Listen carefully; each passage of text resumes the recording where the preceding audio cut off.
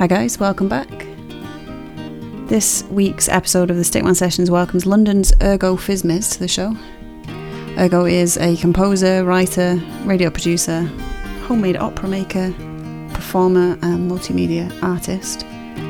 His work's been received to critical acclaim around the globe, and he's got a number of different projects under his belt at the moment, but he was kind enough to give us some time to have a chat about creativity and his thoughts on the music industry and the entertainment industry in general. So this is a really good episode. We go in depth on quite a lot of topics. It was a pleasure talking to him, so hope you guys get something out of it, and enjoy.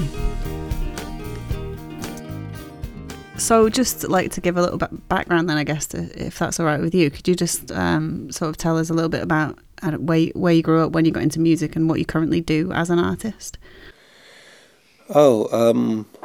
Well, I grew up in the north of England, around lots of organ music, and being surrounded by organ music led me into, over a long time, into writing music. And then when I was a teenager, I became interested in writing operas, and then I did that for a few years, and then I threw them all away, and then didn't do any music for a while. Then in my early 20s, I started making electronic music. And then once I hit my 30s, my interest in making invigorating music theatre was invigorated. So now I make invigorating music theatre and invigorating electronic music and invigorating pop songs that no one wants to release. And I generally go through life trying to add vigour to the world. Whereabouts in the north of England did you grow up, sorry? Near Middlesbrough, I grew up. Okay, cool. And what do you currently, because obviously the first I had heard of you was through Pete Murphy, who's a big fan of yours, recommended your music and for you to chat to. So I take it, do you do quite a lot of gigs at the moment then, or are you in a quiet patch at the minute? I kind of gig on and off over periods. I used to play a lot more in the olden days. I used to play around Europe a lot, and then I got more into putting on theatre shows. So we toured various pieces, and then a few years ago I got sick and fell over in an airport, and then sort of in the last year or two I've gone back to performing and putting on productions again, and so I've been doing like monthly things in London at Depressival Presents, which is the night that Lottie Depressival Bowat and my partner curates, and we put on Nibiru in London, and we're putting on Nibiru at Hackney Old Baths again in December. So amazing. Yeah, so there's always lots and lots of things going on happening. For sure. But you're based in London currently then? Yeah. Okay. Yes, at the moment. And so do you think then when you got ill, did your approach to creative stuff change at all, like afterwards? Only on like a really practical level of having to sort of slow down a bit, I think. Okay. But I don't know. It was kind of one of those times of sort of, you know, because if you're sort of deliberately forced out of doing something, if you're sort of by necessity forced out of doing something, then you come to reflect upon it, and then you return stronger. Yeah. Yeah. Nice. I like that. Okay, cool. Well, so I've spent the day kind of listening through bits and bobs of your releases and a couple of your videos and stuff. If it's all right with you, it'd be cool to talk about I might pronounce this wrong. Is it Nibiru, the album? Yeah. Have I pronounced that right? Yeah. Oh, yeah. I mean, I think so. Your guess is as good as mine as to how it's supposed to be pronounced, but Nibiru sounds about right. I've heard people say Nibiru and things like that. Well, Nibiru sounds better, sounds strong. I think. Does. Yeah, you're right. So the description on that was what the world undoubtedly needs in these troubled times is a massive epic concept album about the apocalypse, conspiracy theories, and social networking, or networking in general, and this is that album. When did you write this? When did you actually release it? It was Nibiru was released getting on for a year ago. I think it was December of last year it came out, because there was a Nibiru prophecy at the time that it was going to hit on New Year's Eve or something like that. Yeah. And I'd been cooking up for a while the idea that I wanted to do, for years and years actually, that I wanted to do something that was in a way like one of those, like a Jeff Wayne War of the Worlds kind of album. And the collapse of capitalism seemed like a perfect subject matter for this. I'd already made records about Jeff Wayne, and it seemed time now to really go the full circle. And having not long moved to London, I put Nibiru out and then went to the National Gallery the next day, and found the same Velasquez hanging there that's on the front cover of Nibiru. So everything was well with the world. Everything tied in. That's cool. So how long did it take you to kind of compile all the different tracks for that? Was it a quick process for you when you decide on a concept, or does it take you quite a while? It depends on what it is. With Nibiru, it was made, sort of quickly. I think the words were written over a few weeks, and then the music, which was done on a kind of what was in the flat we were currently in, which is a Casio tone and an electric guitar, and a violin, and then samples of course. So the music was made over the course of maybe a week or something. So maybe like a 3-week process to make the whole thing, but of course formed from long periods of gestation beforehand. Right, Yeah.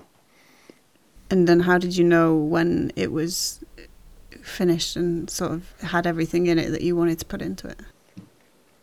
Oh, how do I know when it's finished? I don't know. It's funny because of course, everything could be, everything could be kind of, especially with electronic music, can be changed all the time, and it's difficult to say when the point is that something is finished.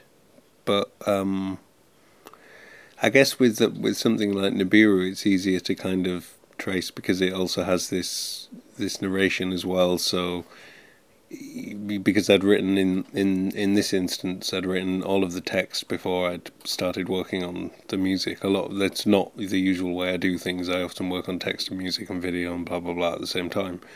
But with Nibiru, I'd written a text because I was thinking actually that it was going to be a theatre piece, which it eventually became, but in a completely different way to how I'd envisioned it being.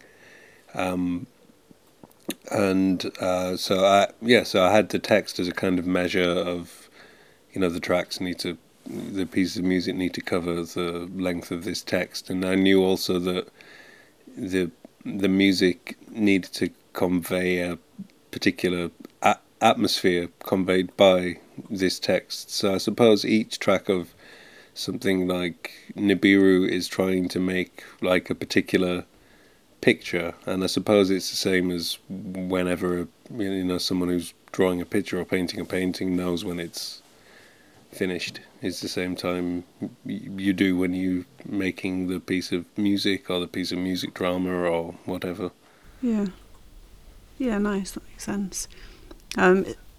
Was there any element of kind of comedy or sarcasm to it at all, or was it something that you were actually expecting to happen in December of last year? No, I didn't expect Nibiru to plough into the earth. But there was, on the day when we put the the show on at RADA when we played it at the Tete Festival.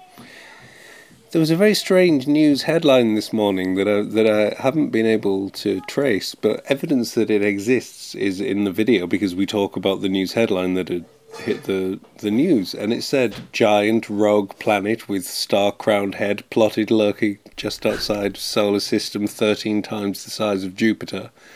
And this was announced without any fanfare as a sort of B headline on the morning that we put in the production, and since then it seems to have, this news headline seems to have vanished. So since then, I've become marginally more convinced that maybe we are going to be demolished, but with that backstory, it would be quite a funny conclusion to the whole saga. Yeah, for sure. That's quite weird. Awesome. Right, okay. So was that the last project that you put out then, or has there been stuff since then? The last project I put out, I've been doing these things called, now that's what I call excessive, and no, that's what I call, excessive entertainment, top 10 Musica Magica Antifascisti, which is a kind of response to this new sort of algorithmic wonder that they want to put across the internet to check everybody's copyright law. So it's a kind of joke about making music out of really highly copyrighted, obvious things, but that are rendered into different shapes and unrecognizability and things like that. Oh, okay.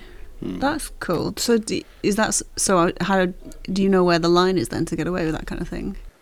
No, but I think it's a fun place to play with, and I think we'll find out, because I think no one knows yet what those lines are, but they're saying things like that it will scan kind of, it's problematic in terms of academic essays that cite things and that need to use images, and because they're talking about scanning actual for stills from films and things like that. It's a very, very strange situation, but whilst it's going on, we ought to play with it. Yeah, for sure. That makes a bit more sense. I think when I looked at that one, I took it that you were making fun of the actual pop music rather than this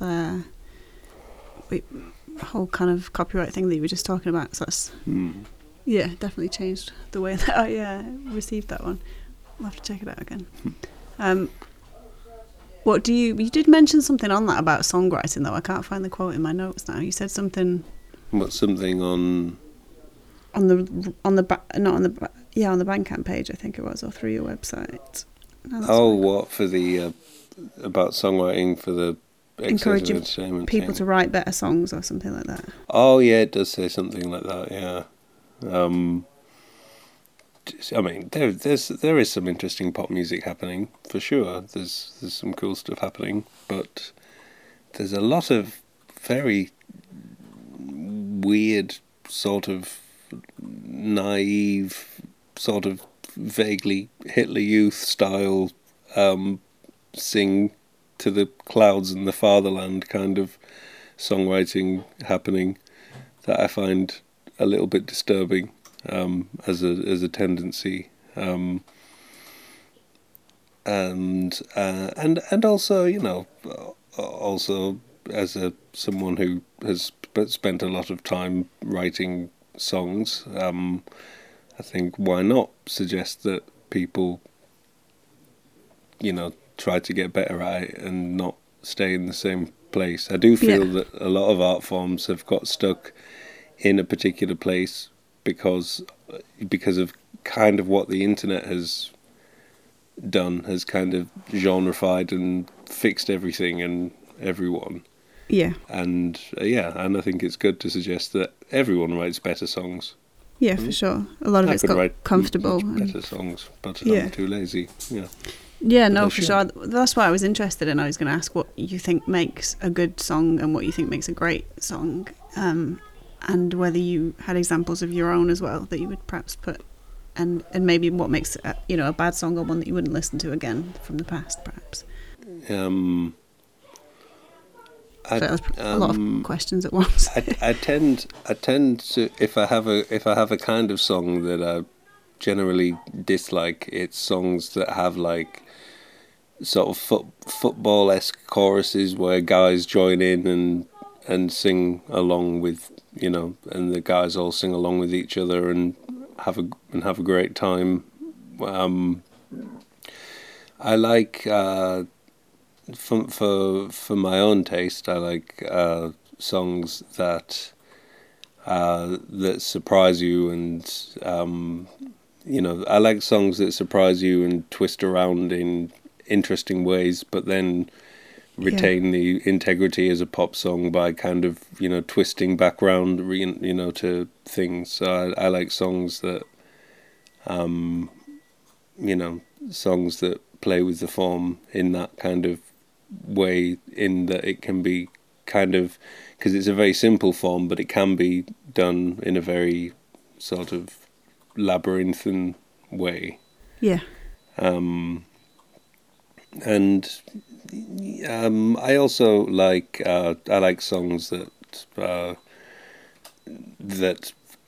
have interesting interaction between the words and the music, and songs that play with the rhyming structures and things. There's like a lot of little hidden things and possibilities inside songwriting that I think lots of people don't even know are there. So that's also why I say that people should write better songs, because lots of people haven't actually listened to a lot of the interesting songs that exist, I expect, because especially now in the Spotify age, if you want to find stuff that's kind of outside the mainstream, you really have to look for it. And yeah, for sure.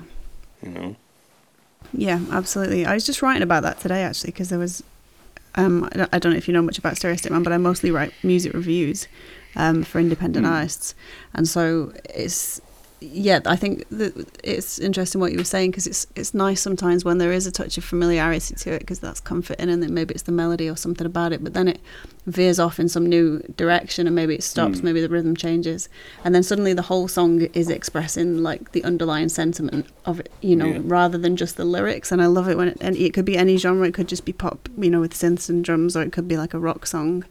I totally agree. I think that's definitely one of the qualities that takes a good song into a great song a lot of the time.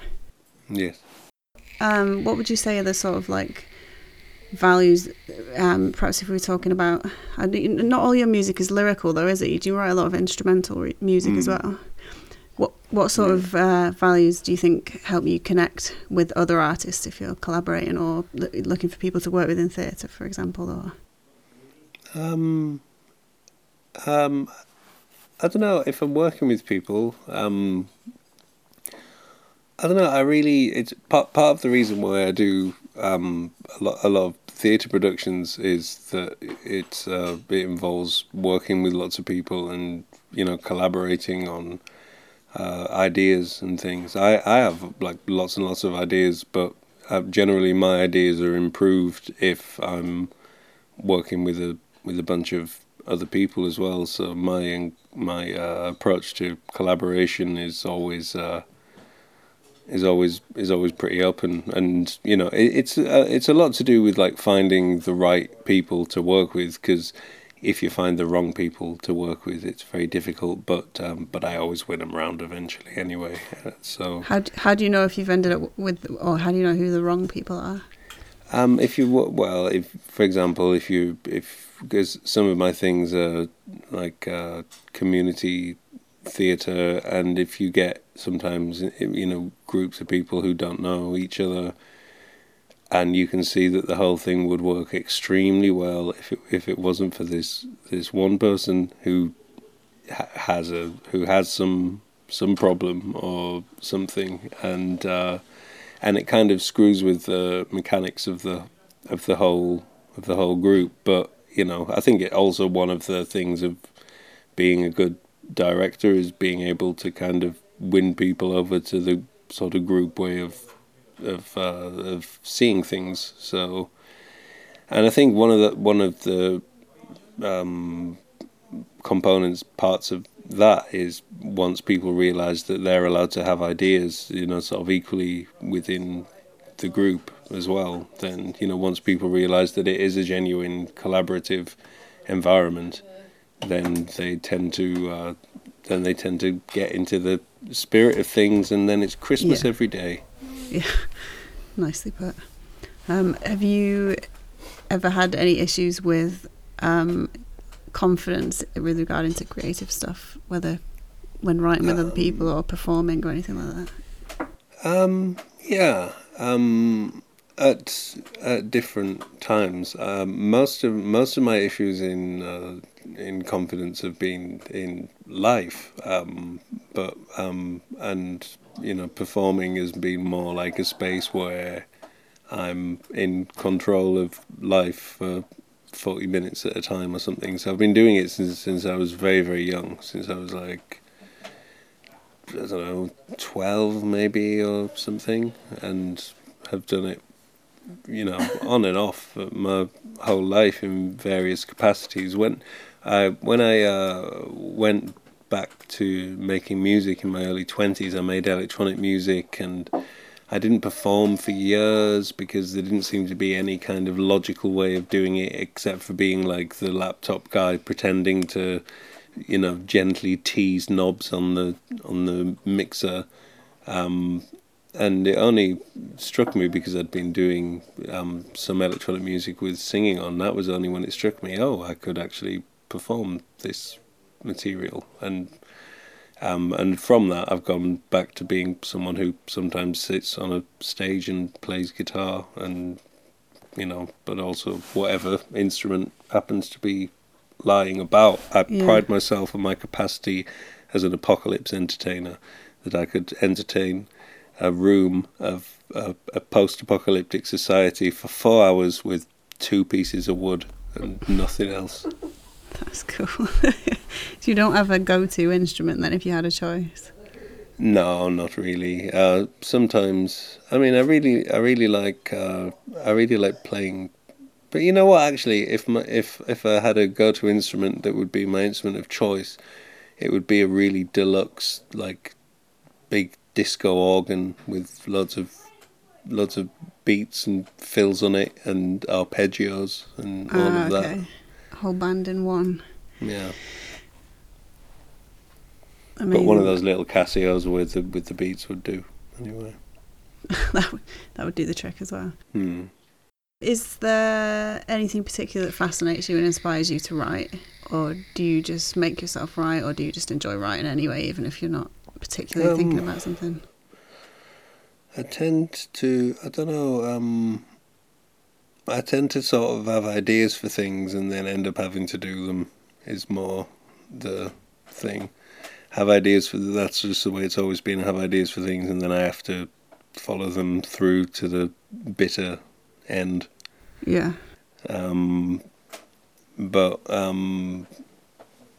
Yeah, I just get, I don't know, I guess I get inspired by things that, conversations or, and then something comes up and it's like, that would be nice to turn that into a production or something. Yeah. And then it becomes the all-encompassing thing. Or, like, also things like a lot of my work the last few years has been like things I've been asked to do. So at the moment we're working with Lottie and my partner, we're working with the Cleveland Orchestra on their production of Ariadne off Naxos, making a giant video collage for that. So that's taking up most of the time really, and I did a radio play on request about some animals who go into space. And in some ways I find it more interesting when like someone's asked me to do something and then to have to respond to that rather than kind of go, whoa, where could my imagination take me? So and I've really learned that through. Yeah, and I've been teaching recently as well, and I've learnt that students really hate it when you say, hey, you can paint anything you want, and they're like, God, I don't want to paint anything. I want to go outside. Yeah, make it multiple choice at least, and then there's a few things to think about. Okay, so do you generally write sort of storytelling stuff then, rather than, you know, personal experiences and feelings or stuff that's going through your head? Yeah, I definitely conceal all my personal feelings and experiences within layers of collage and you know, hanky panky. Right. Have you never ever put anything like that into some of your work? Not in a way that anyone else would ever recognise, no, but always in ways that I recognise. So, Right. yeah. Or, So, you know, actually, to tell the truth, actually, I've put things in work that, like, people who know me well would recognise. So there's, like, you know, there's private communications and, you know, this sort of thing. And yeah. obviously the theatre pieces are, like, reflections on my you know, my ideas and, you know, Yeah, whatever of course. philosophical and emotional ideas and that. And I think songwriting's the same, isn't it? A song, even if it's not directly sort of telling and recounting an experience from your life, it obviously still, unless you're deliberately not doing that, it still kind of reflects your, you know, your philosophical outlook Yeah. in some Yeah, way. it must do. What's something that you've learned over the years in doing art and music that you might advise other musicians about, or that's been valuable to you, like, consistently? Trust no one. No. um, Something I've learned about music and art and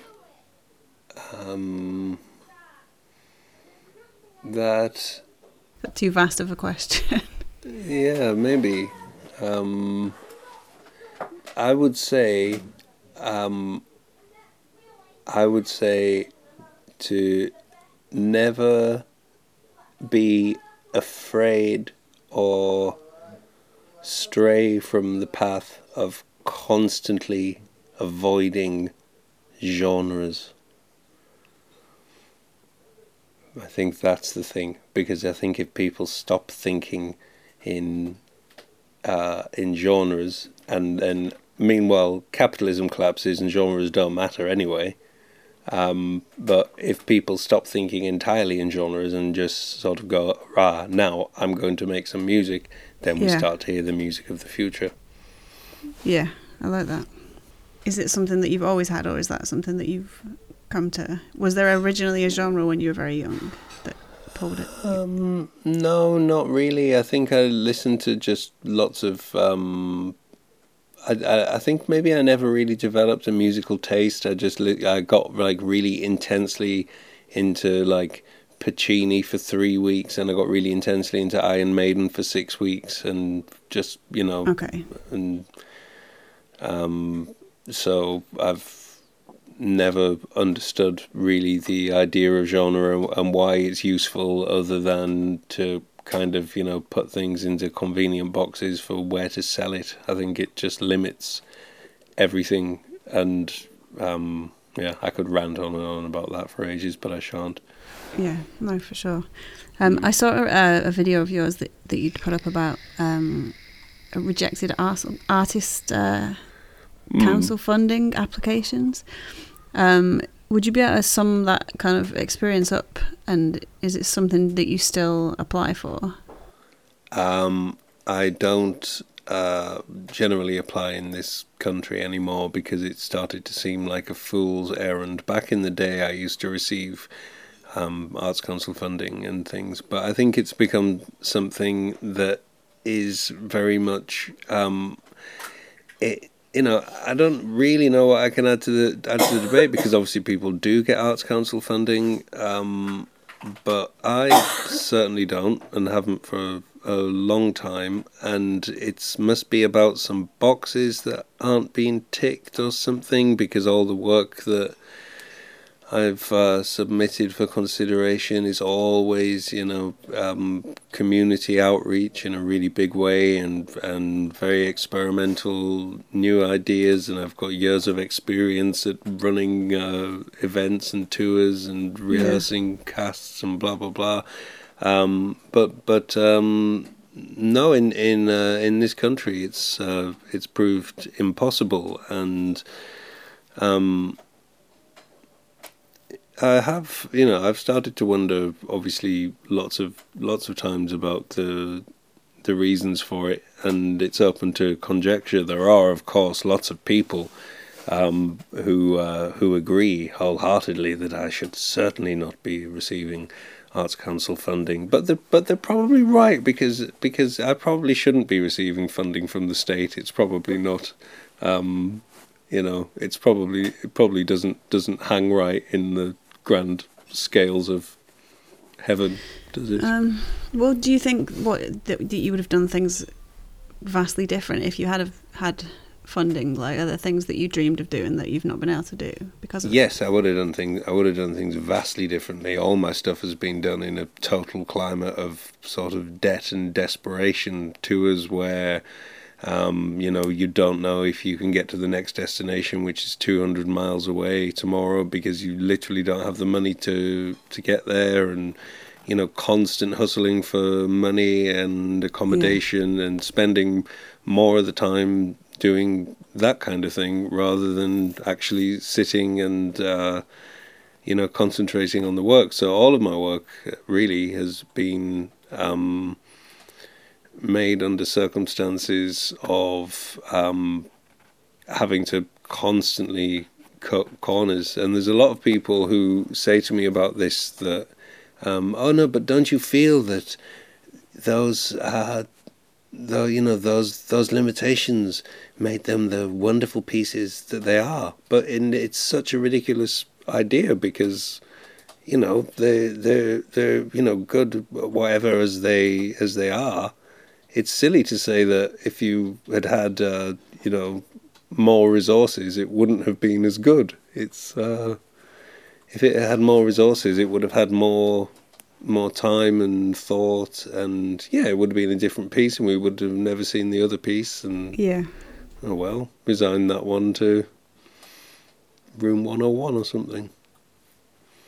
Yeah, no, that makes sense. It's a tricky one to think about. I know what you mean. A lot of people say the same thing, but it's the same as just recording something, I guess. Just recording it on your phone as opposed to actually doing it properly in the studio. It's the same song, or it's the same idea, but perhaps you can push it a little bit further if there is some funding behind it, which is exactly. And it just means, like, say for instance with the piece I did with Mahogany Opera, Mozart versus Machine, which did have some funding behind it, and I was able to really develop this extremely multi-layered piece over about 5 years, and that was a very nice period. And so the piece has like a sort of depth and complexity that I've made pieces of equal kind of complexity, but not in such a kind of considered and thought out and communicative kind of way as that one.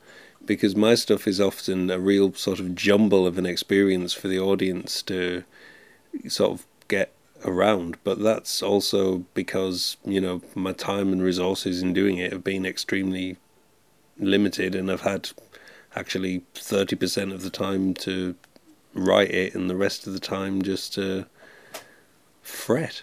And So what's the best thing that could happen, say, in the next 6 months regarding your upcoming projects then? Just kind of... For me, the best thing that could happen, one of them rich opera patrons who flirted with me back in the olden days. I'll say that again.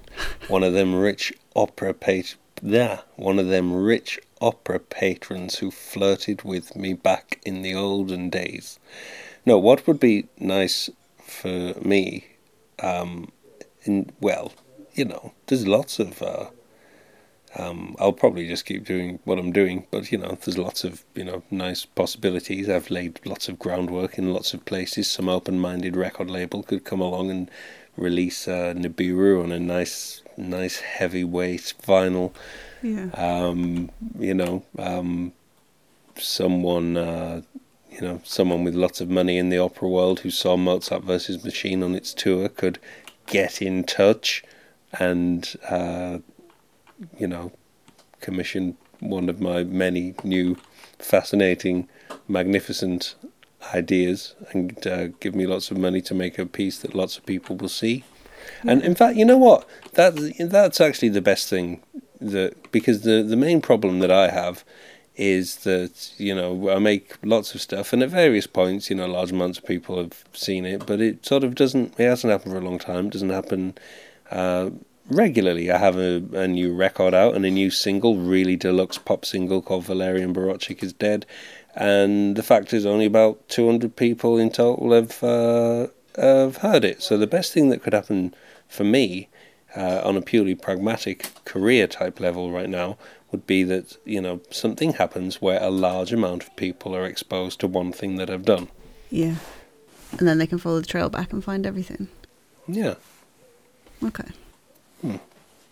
What would you say is your greatest ambition at the moment?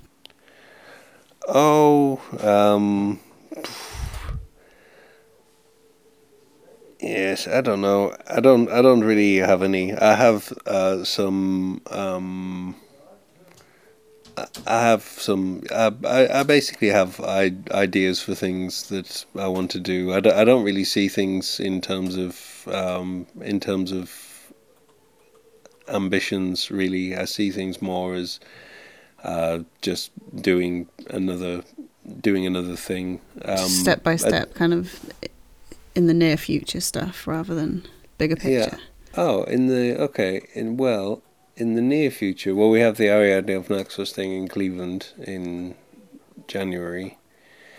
Yeah. And then we're in New York for a week. Ergo Fismes PLC and Depressival are looking for gigs in New York that week, the week of the 14th. I'll also be spending my birthday in New York, which will be very nice, 39 years old. And then after that,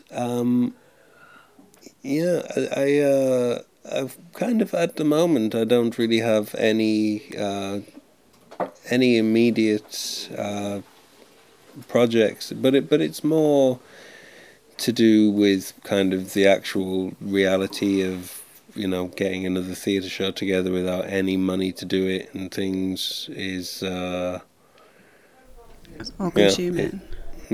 And if I've looked around to try to find money to write a new piece, because if I am going to actually write a new piece in terms of the words and the music and probably the imagery, because I would do all three simultaneously, it's it takes a long period of intensive concentration, and I'm kind of mainly teaching at the moment, and then doing this techno pantomime, and in between making anti-fascist cut-up music. But for sure, what I really want to do is direct more, very large-scale pieces of music theatre. But I'm not going to do that until someone asks me to, and they will. But it'll take some time. Yeah, of course. Can people get in touch with you then? Are you open to collaborating and networking and chatting, or are you a bit sort of swamped? No, I'm really open to hearing people's ideas and whatnot. What's the best way for anyone to grab you? Yeah, the best way, probably the email logofismes@gmail.com, the old reliable. So just to kind of sum up then, is that because as you're obviously you seem like quite a confident character. I know I asked about that earlier. You said it's more off stage, whereas on stage you feel like you have control, and then it's a more relaxed environment for you, which is really interesting for me, because for me it's the exact opposite. I was wondering if you had any advice to give to people who maybe find themselves crippled by insecurity or fear when it comes to, you know, putting their music out there or just doing anything performance or art wise. Is there anything? Well, in terms of going on stage, I think it's that thing of actually realizing that, you know, once you're like in terms of like the, you know, legality and logistics of the public realm, with the stage, is that once you're on there, then legally it's entirely your territory. So rather than seeing it as a lion's den of you know, attackers, you're actually the lion inside the cage. And in general, people can't touch you. It isn't always true in Glasgow, for example, where I've had some short shrift of some very large men. But Oh my God. in general, I think that's true. And in terms of people who make music and don't put it out there, the fact is, the internet now is such a huge abyss of information that you might as well put your music on the internet anyway, because very few people actually listen to it, but one or two of them might be extremely interesting people who get in touch with them, with you. But if you do put your music on the internet, license it as Creative Commons. And that's the key. If you license your music as Creative Commons, then it can spread, you know, through sampling and manipulation, and the credits always go back to you. And it's the future from the 2000s that never came. Yeah, absolutely. Brilliant. Thank you. Is there anything else you want to say or talk about while we're here? No, that's Cool. fine. I really appreciate your time. Thank you. It's really nice to chat with you. Thank you. Yeah, and I wish you well and everything. Thank you so much. Yeah. Cheers.